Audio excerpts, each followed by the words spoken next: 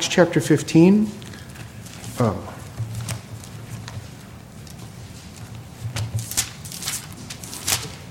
So let me do this. I'm going to turn this lapel mic on. The one that distributes gifts, and he gave me a very soft voice, and I've been told by many people over the years they can't hear me, so I'll use this.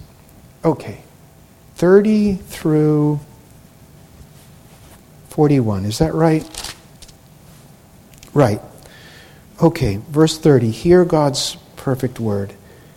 When they were sent away, they went down to Antioch, and having gathered the congregation together, they delivered the letter. When they had read it, they rejoiced because of its encouragement. Judas and Silas, also being prophets themselves, encouraged and strengthened the brothers with a lengthy message. After they spent some time there, they were sent away from the brothers in peace to those who had sent them. But it seemed good to Silas to remain there. But Paul and Barnabas stayed at Antioch, teaching and preaching with many others also the word of the Lord. After some days, Paul said to Barnabas, "Let's return and visit the brothers in every city in which we proclaim the word of the Lord and see how they are."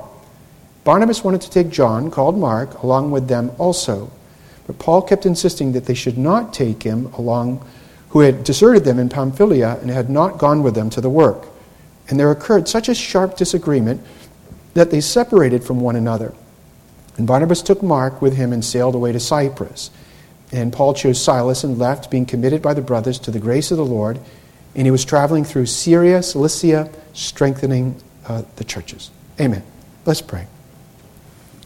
Father, thank you for your word. Thank you, Lord God, it shows us our sins. It shows us you, our Savior. We pray, Holy Spirit, that you would conform us into the image of the beloved. Be with my preaching, Lord. I pray that the words of the sermon would be the words of your book, and you would have mercy upon me and keep my own foolishness or sin away from the sermon.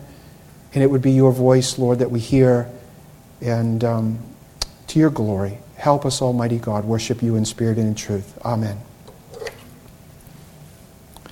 Well, if you've not been with us, I'd like to give a little context of what I just read, because we jumped into a particular passage which begins in chapter 15, verse 1, that has some context to it. So if you're new and you just know what I read, you might not know the backstory of this particular letter. Chapter 15 is known as the Jerusalem Council, or the Jerusalem Synod, the Jerusalem Presbytery. It's a meeting of the apostles and the elders, the presbyteroi. And being Presbyterians, we think the elders and the bishops, the episcopoi, are the very same guy. The elder is his age. The overseer, which is episcopoi, is what he does. So he's older, he's a wiser man in the Lord, and his job is to look out for the sheep of the Lord Jesus Christ. So they're gathered together in this church ecclesiastical court. And what they're gathered here for is the gospel has gone out, the gospel of the cross, which is the gospel, as Paul says in 1 Corinthians 2:2, and it's gone out. And remember, Jesus says, I want it to go from Jerusalem, Judea, Samaria, to the ends of the earth. So the Christian religion is an evangelical religion. So if you have family members that say, listen, if you're one of these born-again Christians, can't you just be quiet about this Christianity business and keep it to yourself in the closet? And the answer is no, I can't. Why? Because our Lord says it goes everywhere. And we can't shut up about it, because God would have even the rocks proclaim the gospel, as it were. So the Christian religion, by Christ's own design, is evangelical. Evangel means good news. And evangelism is to give away the good news. And so the evangel is to go from, the scheme in the Bible is to the Jew first and then to the Gentile. So a Gentile is just a non-Jew. So Jesus, both before he ascends to heaven, he rises from the dead in Matthew 28, the Great Commission, and then before he ascends to heaven in Acts chapter 1, he says, I want it to go everywhere. So Christ's servants have been busy obeying their master. They're profuse with the gospel. Jesus saves sinners. Any sinners they meet, they say, here, the gospel's for you. Now, I do believe in limited atonement. If you take off my shirt, I really do have a picture of Calvin. I really do believe in the limited atonement. I really do. But who the elect are is God's business. So I'm with Spurgeon. We are to give it to everybody. And so the front of the door to heaven says whosoever. On the back of the door it says chosen before the foundations of the earth. That's God's business. So Christ's servants are busy giving the gospel out to any sinners they can find. And by the power of the Holy Spirit and the grace of God, God's busy converting Gentiles all over the place. They hear that Jesus saves sinners and they say, "Thou son of David, have mercy." Boom. Now there's a problem. And part of the problem is some Jewish men who were members of the Jerusalem church under the ministry of James, they go down to Antioch, Syria. And what they're telling these Gentiles is, no. The gospel isn't Christ pays it all. No. Don't believe in that faith alone, grace alone business. It's you have to believe in Jesus. And then you remember what later they say in the beginning of Acts chapter 2? In order to be saved, check 1, believe in Jesus. Check 2, you have to be circumcised to be saved. And then you have to obey the law of Moses. You have to keep the law. So they say the gospel isn't the message of the cross as Paul was preaching. So you're not really a child of God simply by faith in Christ. You have to be circumcised and obey the law of Moses. Beloved, let me ask you a question. Is that good news? In order to go to heaven, you have to perfectly keep the law of God. Is that good news to you? No, it's very bad news. Because we're all lawbreakers. We just read it from Sanctification. True Christians who love Jesus, do we still sin? How much? Thought, word, and deed. Every day. So if someone tells me the good news is, believe in Jesus, check, he pays for 80%. The other good news is, you pay for the other 20. Keep the law. What would that mean if that were true? We're all going to go to hell in our sins. That's what that would mean. That would not be good news, it would be kakos in Greek, bad news. And so there's this disagreement. Paul says the good news is Christ pays it all. Simply by faith we're justified. That's Martin Luther. By grace alone, through faith alone, in Christ alone, justified. That's it. Simple faith. No additions of the works of the law. And these legalists come along and say, oh no. They come to Antioch. James sent us to tell you the true gospel. But then later in the book of Galatians, Paul says James didn't send them. What do we call when someone says, James sent me, and then later the Holy Spirit says he didn't send you? What do we call that? We call it a lie. These guys are teaching you have to believe in Jesus to go to heaven plus obey the law. And here's my questions from Romans 1 and 2. Is lying part of keeping the law that keeps you to heaven? You see what I'm saying? So when you hear people say, you know what? They call it covenant nomism. You got to make it fancy. And if you throw a few Latin words in there, you can bamboozle anybody. So they call it covenant nomism, covenant faithfulness, all of this other, whatever they make it. Watch them. This is a Romans 1 or 2. Don't steal. Do you steal? Don't look at porn. Do you watch porn? Don't lie. Do you lie? And of course they do. So they're teaching you go to heaven through keeping the law. And so there's this synod. And the apostles and the elders come together, and then they stand up. Peter stands up, and then Paul and Barnabas stands up, and then James stands up, and they're quoting the Bible all over the place. And the book of Amos, chapter 9, and James says, no, God was always going to save the Gentiles by simple faith in Jesus. At the end, just before our passage, and they finally came to the conclusion, no, the Bible teaches the way that we are cleansed of our sins, Jew or Gentile, simple faith in Jesus. We come to Christ naked. The only thing that we own is our sin. And he gives us all of his righteousness. And we receive him by the gift of faith. Even our faith is a gift. Even our repentance is a gift. And so then the council says, now, so they ruled against the legalists, against the Pharisee party. They said, you all are wrong. That's not a gospel. That's bad news. You are wrong. And they come to the conclusion at the end of this synod, and they send the guys back to Syria, Antioch, with a letter. And then what you see in the progression of our passage, even moving into chapter 16, maybe the first 5 or 6 verses, they're going to go to Syria, Antioch, Syria, which is where this debate started. And then they go back through the churches in Cilicia and Syria. And then in chapter 16, they're going to take this letter to the churches in Galatia. And what they're going to be saying is the gospel is Christ alone pays for our sins we receive by faith alone. That's the good news. And then in the same letter, they're going to be saying works added to the law destroys the grace of God. They're wrong. And that's what's going out. And so what I want to do from this is kind of preach a thematic sermon. What did I call the sermon? Agreement and disagreement among Christ's servants. Well, that's what we just did. We had in this church synod one group saying, this is what the gospel is. The other group said, no, you're wrong, we're right. And they argued it out. But how did they argue it out? With the Bible. With the Bible.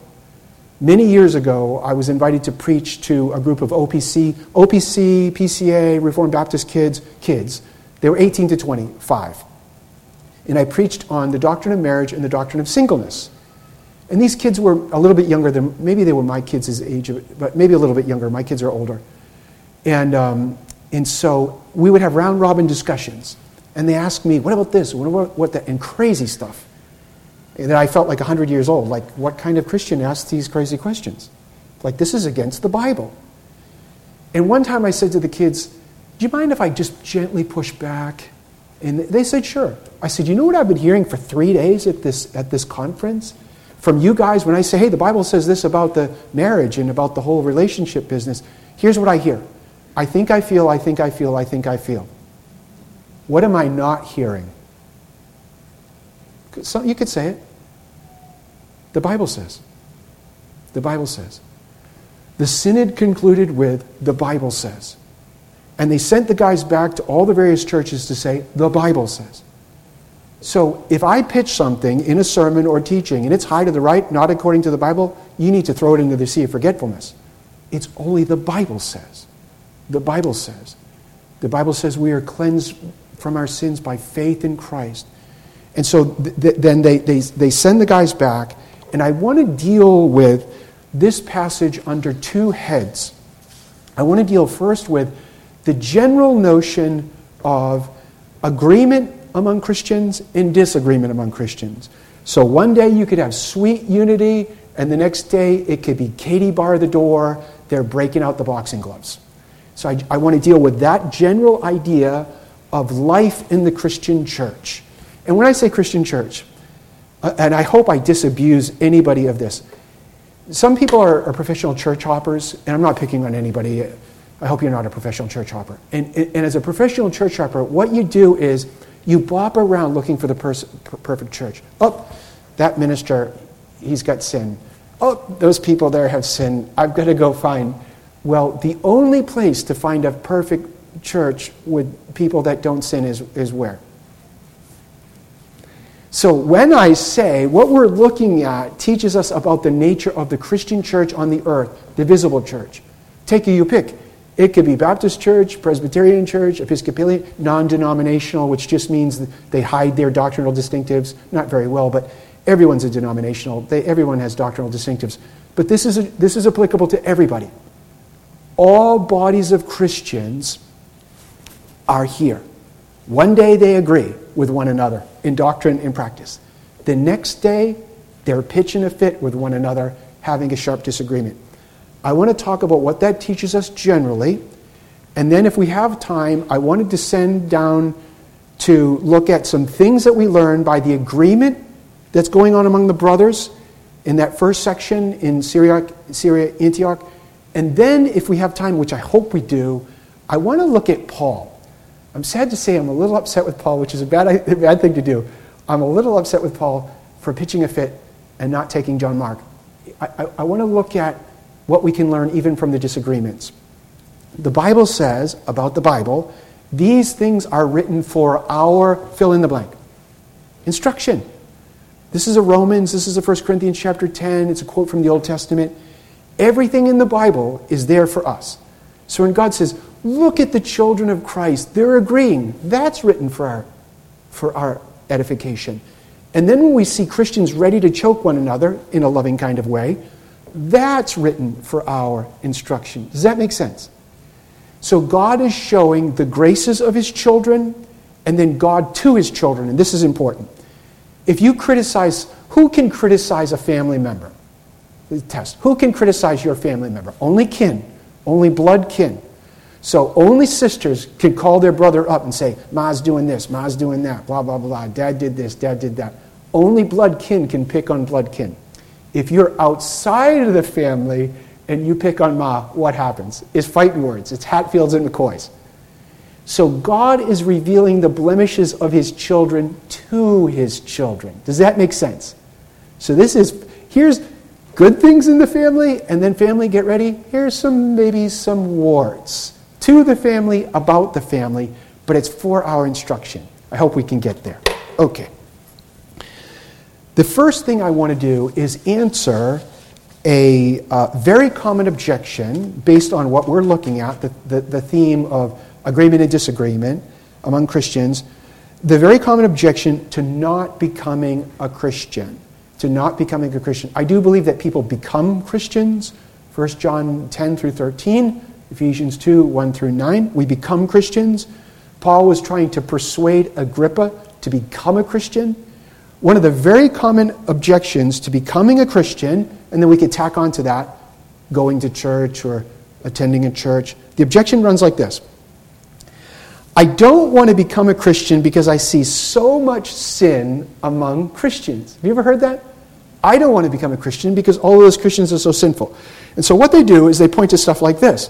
Oh, you guys just had this church court where they had rigorous debate, which means they got animated, and then later in our passage, they have a sharp disagreement. So this is kind of, the tempers are flaring here, and so the naysayer says, look at the disagreements among Christians, look at the debates, look at the differences. If this is what it means to be a Christian, then I want no part because of what we see here. And so these kind of folks use the very similar argument to not attending church. And they say things like this. Christians are hypocrites. They say they love other Christians, but they don't. Therefore, that's why I don't go to church, because I'm not a hypocrite and I don't want to hang out with hypocrites. Mahatma Gandhi, my wife is from India, so I think Indian stuff all the time and read Indian. Mahatma Gandhi used this argument, and he said, I think, quasi-fake nice things about Jesus, but he used a species of this argument not to become a Christian. This is Gandhi. He said this, I like your Christ, I do not like your Christians. Your Christians are so unlike your Christ. I want to read that again. This is the argument of, I don't want to become a disciple of Jesus because I see sin among disciples of Jesus. That's the argument, and he uses it. I like your Christ, Gandhi says. I do not like your Christians. Your Christians are so unlike your Christ. Beloved, we're not called to so-called like Christ. We're called to worship Christ, to adore Christ, and to believe in Christ. We are called savingly to bring, I hate to use these words, our damn worthy sin to Jesus Christ. And then when we come to Jesus with our sin, we are called by God the Holy Spirit in the Word of God to beat our breast and say what? Thou Son of David, repeat it after me. Have mercy on me, the sinner. So if I could ask Gandhi, and I'll even put the suffix on in Hindi, which is G, Gandhi Ji. If I could ask it, would you like the Christ of the cross? Would he like the blood of the Lamb? Would he like the exclusive Christ? I am the way, the truth, and the life. Would he like the judge Christ? No. We know the answer. Natural man is what, according to the Bible? Romans 3. He's a natural born liar. So when someone says, oh, I love Jesus, it's just you lousy Christians that I don't like. I would really follow Jesus if it wasn't for the lousy church that was fighting at the drop of a hat. Beloved, there's a place in the Bible, I want to say Jeremiah chapter 17. The heart is prone to what? Self-deception. The heart looks in the mirror and says what? Oh man, you maybe have a little bad, maybe a touch of bad, but it's really from your parents. And so, but you're a good person. You're good down in your heart. You're good. When someone says, I don't go to church because I'm too good to go to church because that's where the bad people are. What's that an expression of? Pride. Pride. Gandhi was not being honest. Unbelievers are not, they don't reject Jesus because they find sin in Christ. That's a lie. The Bible says the reason they don't come to Christ, John 3, is because they're what? Their deeds are evil.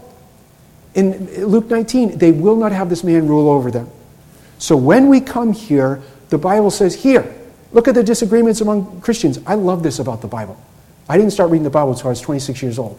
So if you're raised in a Bible-believing home, you got to praise God he gave you a Bible-believing mom and dad and read that cotton picking Bible every day. I didn't come to the Bible until I was 26. And then you come here and you're thinking, wow, Abraham's lying? And Noah's getting drunk laying around with his pants off?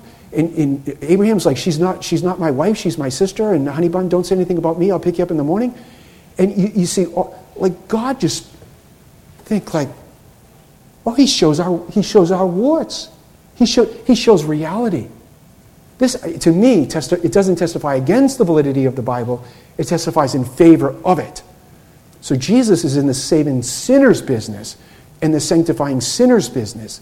And when we come here, we think, look at, they're squawking all over the place. Praise God. If you've been a Christian 5 minutes and you go to a visible church, what are you going to see in the next 5 minutes? A church split. We're Protestants. We split all over the place. There's the JPC, the OPC, the DPC, we out JP everybody. And it's two guys in a house cat in a coffee pot, and we start our own denomination from this. But you can't find the perfect church until you die and go to heaven. This is encouraging because God is saying, these are the kind of people I save, these are the kind of people that I use. Praise God, that would be us. So we see these things. The answer to me is a smokescreen. And to say quasi-nice things about Jesus and then not love Jesus' disciples is a denial of the Lord Jesus. Jesus says, if you love me, then you'll love those who love me. You'll love the brothers. And I'm going to say this. If you have family members that say to you, look at Jesus is fine. I would become a Christian. Christians are so lousy. If people don't become Christians because they see that there's still sin in professing Christians, they're looking at the wrong object. Christ saves. The church doesn't save. We are a collection of saved sinners. So when I hear people do this, oh, look at all the squawky, squawky, squawk. My dad is dead. He died when I was young. But when he flew over Tallahassee, he said to me, yeah, I passed about 400 churches coming to your house. You Protestants do all that, da, da, da, da. If you're constantly doing this, the church is this, the church is that, look at these lousy Christians, you know who you're not looking at? Jesus. Jesus. Even real Christians do this. Oh, the church this. Oh, the church that. You're going to be so depressed, you're going to be on psychotropics. Stop looking. We love to criticize. We love to find the fault. Look at Christ. Look at your need of Christ. Look at the benefits of Christ. Look at the beauty of Christ. And then the desire to nitpick goes away. Okay. So we have the differences. And now again, just thematically, there are some differences among Christians that strike at what it means to be a Christian. Should I take off my coat? Yeah. When we use the word Christian, sometimes I say true, go to heaven Christian, and people get mad at me because I say it all the time. Externally, if someone says, I'm a Christian, we call them a Christian. Externally, administratively, formally. You're a member of the church or something like that. What I mean when I say Christian is you're born again. You have saving faith. You're in Christ. There are tons of people in church, but they're not in Christ. They're in church, but not on their way to heaven. So there are things that we differ about in the Christian life and the Christian religion that strike at what it means to be a real go-to-heaven Christian. And there are things that don't. And the first thing that's being debated on what's the gospel, that's it. If you get the gospel wrong, you're not my brother and sister in Jesus, you're an evangelistic prospect. Now, I'm a love muffin, so I'm always going to treat you loving and kind and gently. So I used to be a yeller and screamer, and then God put me on the the plan to not yell and scream, which is called the crucible. So even if you're an evangelistic prospect, I'm going to be kind to you and gentle to you, but you're not my brother. You're not my sister. So the church of my youth that says you're not justified by faith alone, you're justified by faith plus your meritorious good works, you're not my brother in Christ. I love you, but you're an evangelistic prospect. So there are things that we can differ with as professing Christians that strikes at what it means to be a go-to-heaven Christian. Do you agree with that? And so essentially they deal with the nature of God, and particularly the person and the work of Jesus Christ. Strike at the person of Christ, strike at the work of Jesus Christ, and you're going to tell me which side of the fence that you're going to be on. So if the JW or the Mormon comes along and says he's the Archangel Michael or he's the spirit brother of Lucifer, you're not a Christian. I don't care if you have a radio show and lots of conservatives listen to you. You're not a Christian. Does that make sense? So debating over the gospel, this is not a minor thing. This is not like I want to be a Baptist and get dunked and I don't want to get sprinkled or poured. This is not that. That's not a secondary or tertiary matter. That is a fundamental primary matter. So we have those differences that separate the men from the boys, the sheep from the goats. And then there are secondary, or what I'll call tertiary issues, which we see with Paul and Barnabas squawking with one another. They say essentially, should John Mark still be a minister? No, because I think he choked, and I don't think he should be a minister, and you're wrong and I'm right. Those differences don't strike at what it means to be a true go-to-heaven Christian. Does that make sense? Where's Paul right now? He's in heaven. Where's Barnabas right now? He's in heaven. John Mark, Silas, they're all in heaven. They disagreed with one another. My favorite devotional writer, J.C. Ryle, Anglican. I love him. I know he was an Amyraldian, but I still love him anyways. And do I differ with him on his Amyraldianism or even on his church polity? Yes. Where's J.C. Ryle? He's going to be way closer to the throne than I'm ever going to be. Secondary or tertiary doctrines we can differ with, we can argue about, but it doesn't strike at what it means to be a Christian. Does that make sense? So when you see Christians, I'm not like a chat line. I don't do like theological chat things. I got stuff to do, I have a job. And usually you're in a debate with someone that doesn't read the Bible, so it's a waste of time. So don't, no extra charge for this. I wouldn't waste my time doing that. Get Calvin's commentaries or something. Do something that's worthwhile. But anyways, when you see people debate, try to determine, is this thing gospel issue or is it a non-gospel issue? So we want to major on the majors and minor on the minors. So if you come into we're Presbyterians. So is every sermon on church polity? No. Hopefully every sermon has lots of Jesus in it because that's the major. If you believe church polity correctly and the gospel wrongly, where do you go when you die? Not where the Presbyterians who believe in the true Christ go. So we have that on the differences. Let's talk about finding differences, debates, sharp disagreements among church. Let's just say on gospel issues. I want to say this. Where was it? The Apostle Paul, Acts chapter, is either 20 or 21. The Ephesian elders. He calls the Ephesian elders around, and they're all crying. And he says, listen, I have preached the word of God to you. I've preached the gospel to you faithfully. Out in your homes, God knows. God is my witness. I've been faithful. And he says, after I leave, do you remember the text? He's talking to the elders. If anybody's an elder here, I want you to think of this. He says to the elders, you guys especially, be on guard, because after I leave here, ravenous wolves from among yourselves are going to rise up, and they're going to attempt to lead away the elect of God, if possible, by presenting a perverted Christ, a corrupted gospel. Jesus says the same thing in the Olivet Discourse in Matthew chapter 24. It's going to happen. So when people say, well, I won't become a Christian because the church still has sin. I won't go to church because the church still has sinners. But the Bible says it's going to. The Bible says this is exactly, read the book of Jude. People are going, where does the guy who denied the gospel, what job does he want to have? My job. He lusts for the pulpit. He lusts for the lectern. Read the book of Jude. This is what he wants. And he's going to have a British accent. He's not going to come wearing a red clothes with a pitchfork. He's going to sound loving and kind and slick, but he's going to tack on good deeds to Christ's good deed. And the Bible says it's going to happen.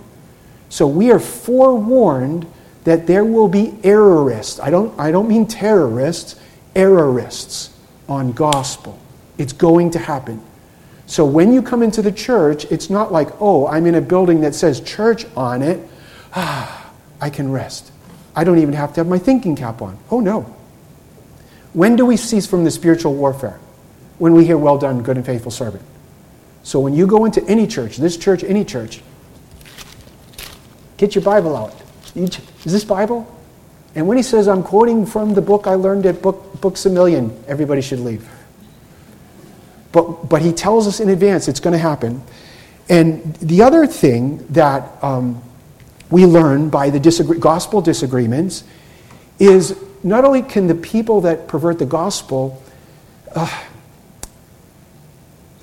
sometimes folks will say this. They'll say, well, the ability for the church to be corrupted does not argue for the right use or the validity or the blessedness of the church. In other words, what I'm getting at is this.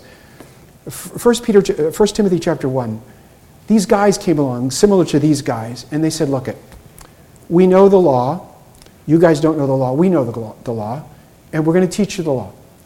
And God the Holy Spirit through Paul tells Timothy, they don't know the law.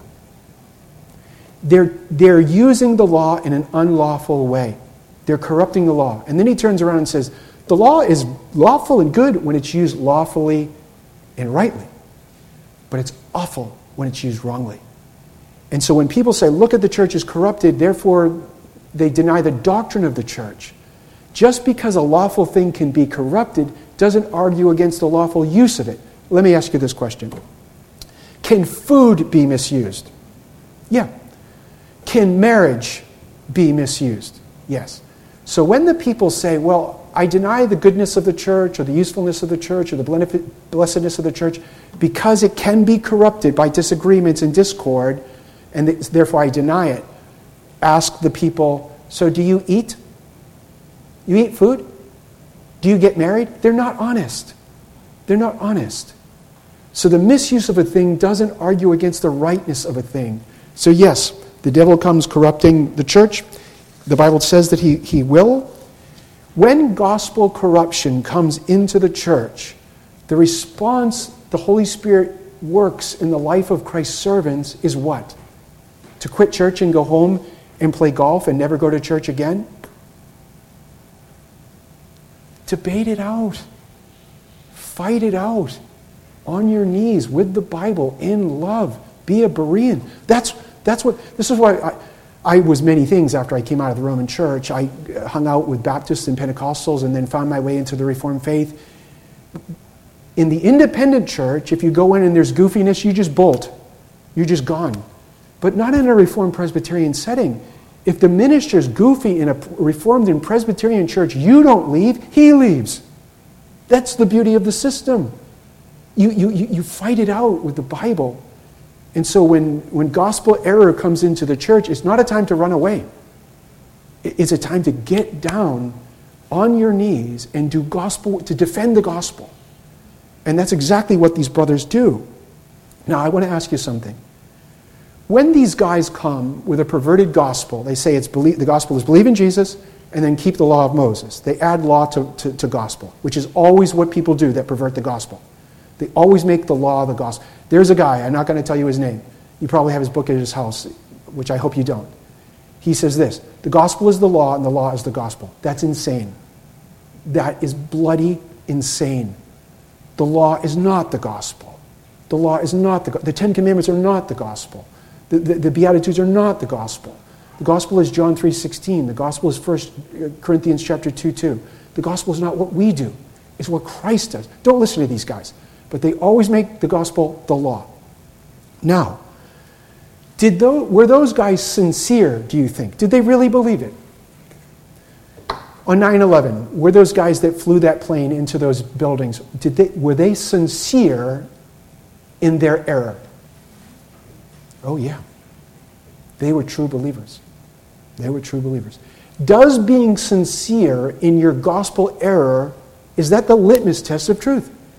Are my Hindu family, Mona's family, are they sincere Hindus? Oh yeah, I'm about to meet him at Thanksgiving, and we're going to have the whole Jesus Hinduism, the whole thing. Are they sincere? Yes, but sincerity is not the litmus for truth. What's the litmus test for truth? The Word of God. But I will say this. As defenders of the gospel, and everybody should be, this is 1 Peter chapter 3. You don't have to be a minister. You just love Christ and know the gospel. Your grown-up daughter comes and says she's going to worship Sai Baba. You tell her the truth. You defend the gospel with the Bible. But how do you do it? If someone is sincerely deluded as to the truth of the gospel of Jesus, and they're sincere, how should you respond? The Lord's bondservant must not be quarrelsome. This is why I'm against the chat rooms, because everybody gets pitches a fit. But be kind to all, able to teach, patient when wrong, with gentleness correcting those in opposition, if perhaps God may grant them to repentance, leading to the knowledge of the truth, and they may come to their senses and escape the snares of the devil, having been held captive by him to do his will. And here's what I'm going to say. There are great things. We can pluck good out of that which is evil. What the devil means for evil to destroy the church with a corrupted gospel, we, in God's alchemy, can pluck boatloads of good. What do I mean by that? How many people can we meet who think the gospel is not Jesus alone? And they tell us that. And rather than pitching a fit going, oh, I'm never going to be around you, you lousy sinner. I need to go hang around some good OPC people. No. What has God just provided for you when you meet that guy that doesn't know the gospel, that girl? There's your mission field. There's your mission field. The person that doesn't know that they are a sinner in their sin, God says, here they are. And they don't know the Savior, and God says, here they are. Now you tell them. So if we looked at the differences in the church as a divinely gifted privilege to lead people that don't know the truth in the truth, we wouldn't be as off-put with differences. We see that. One of the other good things that we pluck out of the disagreements and the debates over the gospel particularly, but even over other things, if you're a minister in the OPC, PCA2, elder, and I'm sure this is true in the Dutch-German side of things, we take vows as office bearers to seek the peace in the what of Christ's church. You know your vow? That's exactly right. Our brother said it. He's an elder. Peace in the purity of the church. So when these guys are saying, that's not the gospel, this is the gospel, what they're doing is not a bad thing. So the unbeliever says, this is bad, this is fighting. No, it's a very good thing. They're seeking the purity of Christ's church. If you go and the doctor, God forbid, says you have cancer, you want to expel that cancer from your body. You want to be pure, clean from that cancer. So don't look at a debate, particularly on gospel issue, oh, that's bad. It could be wonderful. And the other thing, debating over these things, the Bible says in 1 Corinthians chapter 11, you may know this. You know the passage that says, these debates and fights and differences must occur because it shows what? Do you remember what it says? If you've ever been in a church split, they're really nasty. They're usually not over gospel issues, though the people always make it a gospel. Here I am, I'm Martin Luther, here I stand, where's the Wittenberg? They always make themselves to be martyrs, even when they're just pitching a fit that they want pews rather than chairs. If you've ever been with them, is really nasty. You can blow up ministries, you can destroy families, you can wreck everything. And the Bible says, when you see people that walk in, I will wreck this joint and bring it to the ground, I don't care what's what, I'm right, everybody's wrong. The Bible says that thing is happening to show who is approved by God and who's not approved. What do you think of that? So the guys who say, hey, that guy's a pagan, that minister can't preach his way out of a paper bag, let's wreck this joint and start our own perfect church. The Bible says you mark that guy, you mark that woman, because they show who's approved or not approved. And we learn that. And that only comes out during this debate time. Does that make sense? It's kind of scary when you think about it, but that's what the Bible says. If someone, married guys, I'll talk to all married guys. All married guys, especially if your wife is sitting next to you. I want you to think, look at all married guys with your wife sitting next to you. So, hypothetically speaking, you're somewhere, and some guy is running your wife down. They're running your wife down. I don't know what they would be saying, but they're saying bad things about your wife. And you're sitting there. And your wife is sitting next to you. What does she want you to do?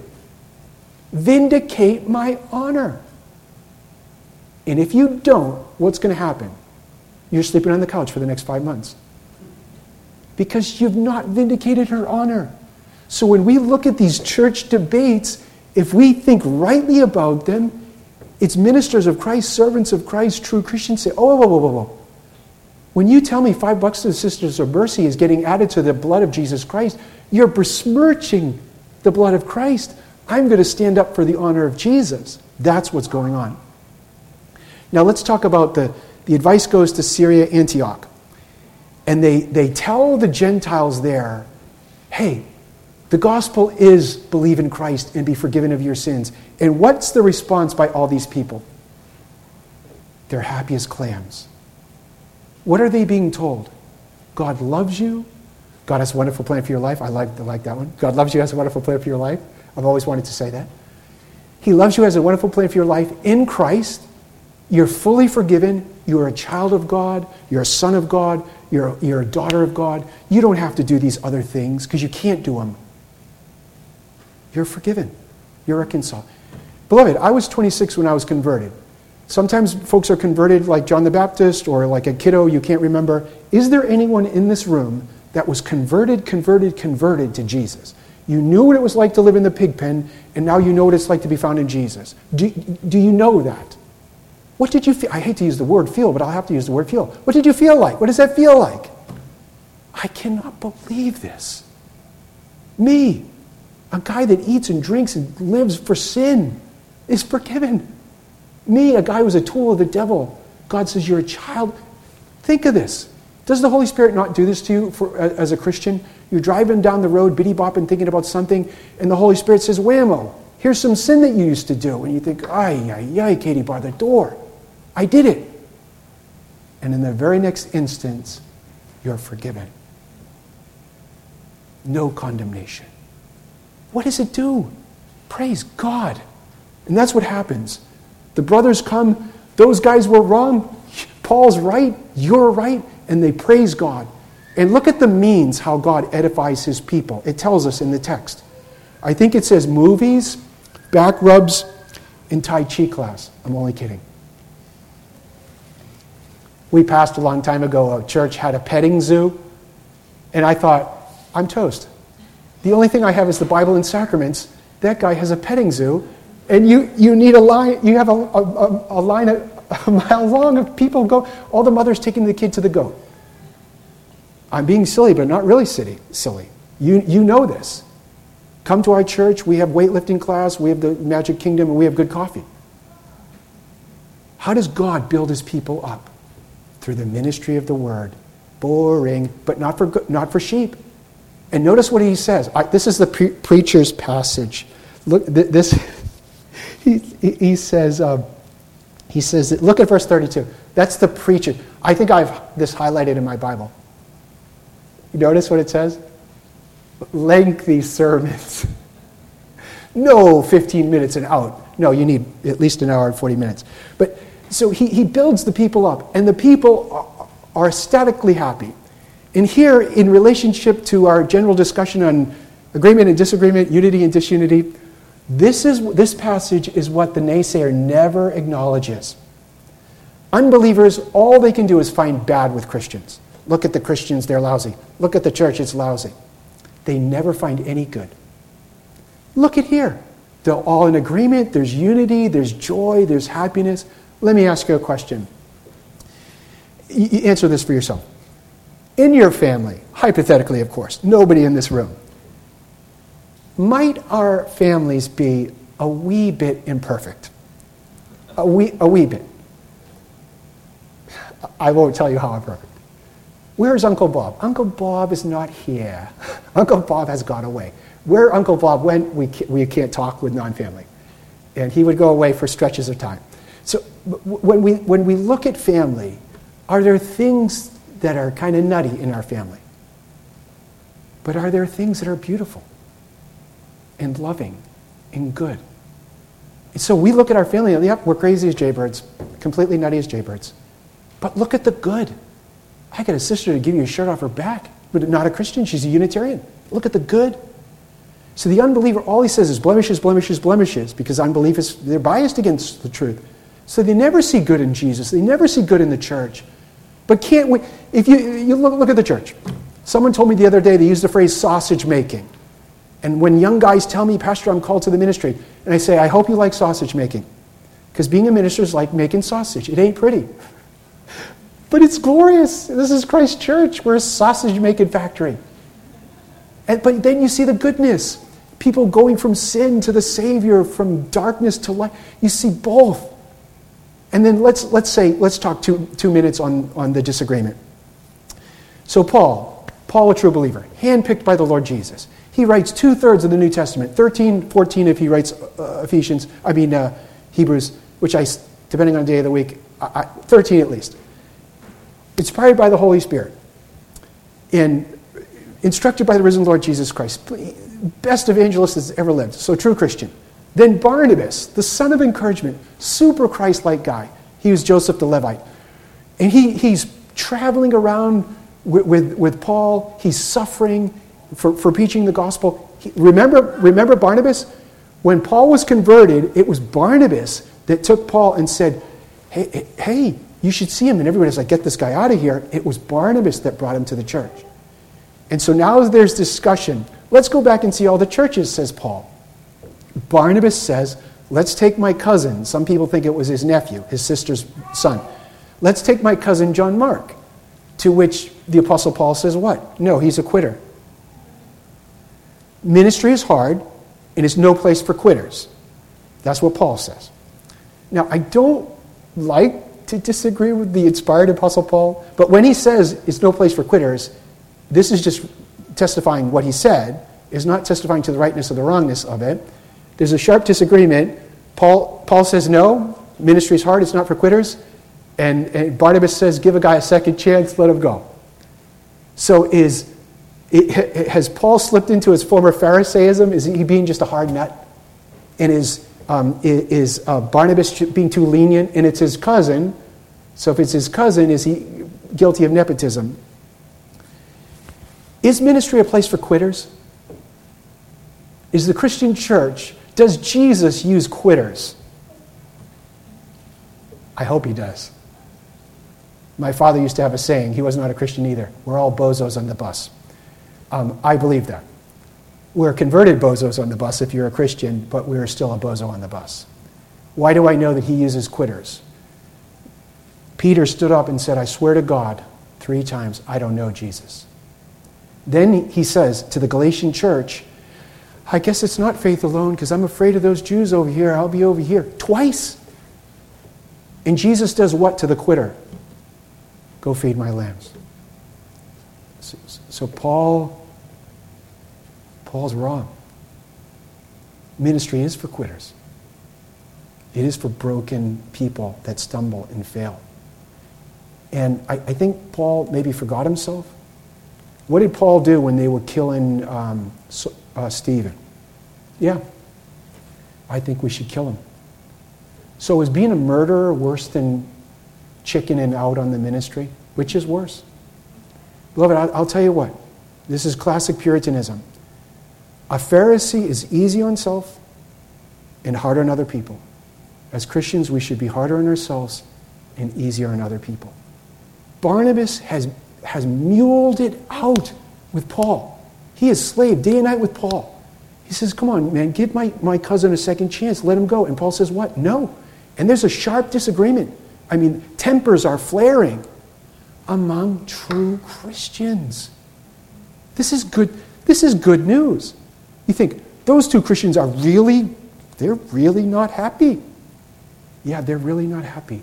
And they're really forgiven. They're really loved. And they're really messing up and they're really sinning. But they're still loved. This is good news. I'm going to tell you something. After they split, you never find them together again after that.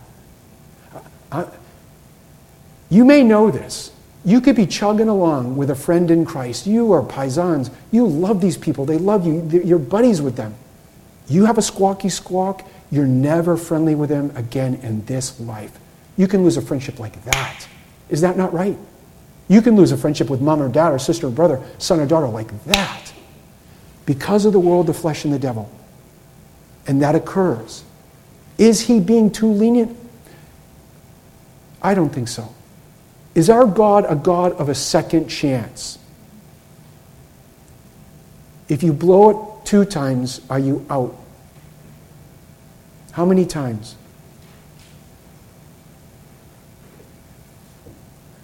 Praise God. And they split. There's some disagreements that Christians make. Real Christians, they love Christ, and Christ loves them. They cannot come to meet in the middle. You go your way, I go my way. Will God even use that? Yes, he will. He'll use even the sins of his people to advance the cause of Jesus Christ. And towards the end of Paul's ministry, he says, send for John Mark. He's useful to me. He changed his heart. Beloved, this is us. We're here. We stumble and bumble. We still have sin. We have our views. Our views are always right. Everybody that differs with us is always wrong because that's not our view. We need to be on guard against the world, the flesh, and the devil. And the more that we draw close to Christ, and the more that we beg the Holy Spirit to govern us, the less of this division we'll find. But even this, God will work to his glory. May God be pleased with the preaching of his word.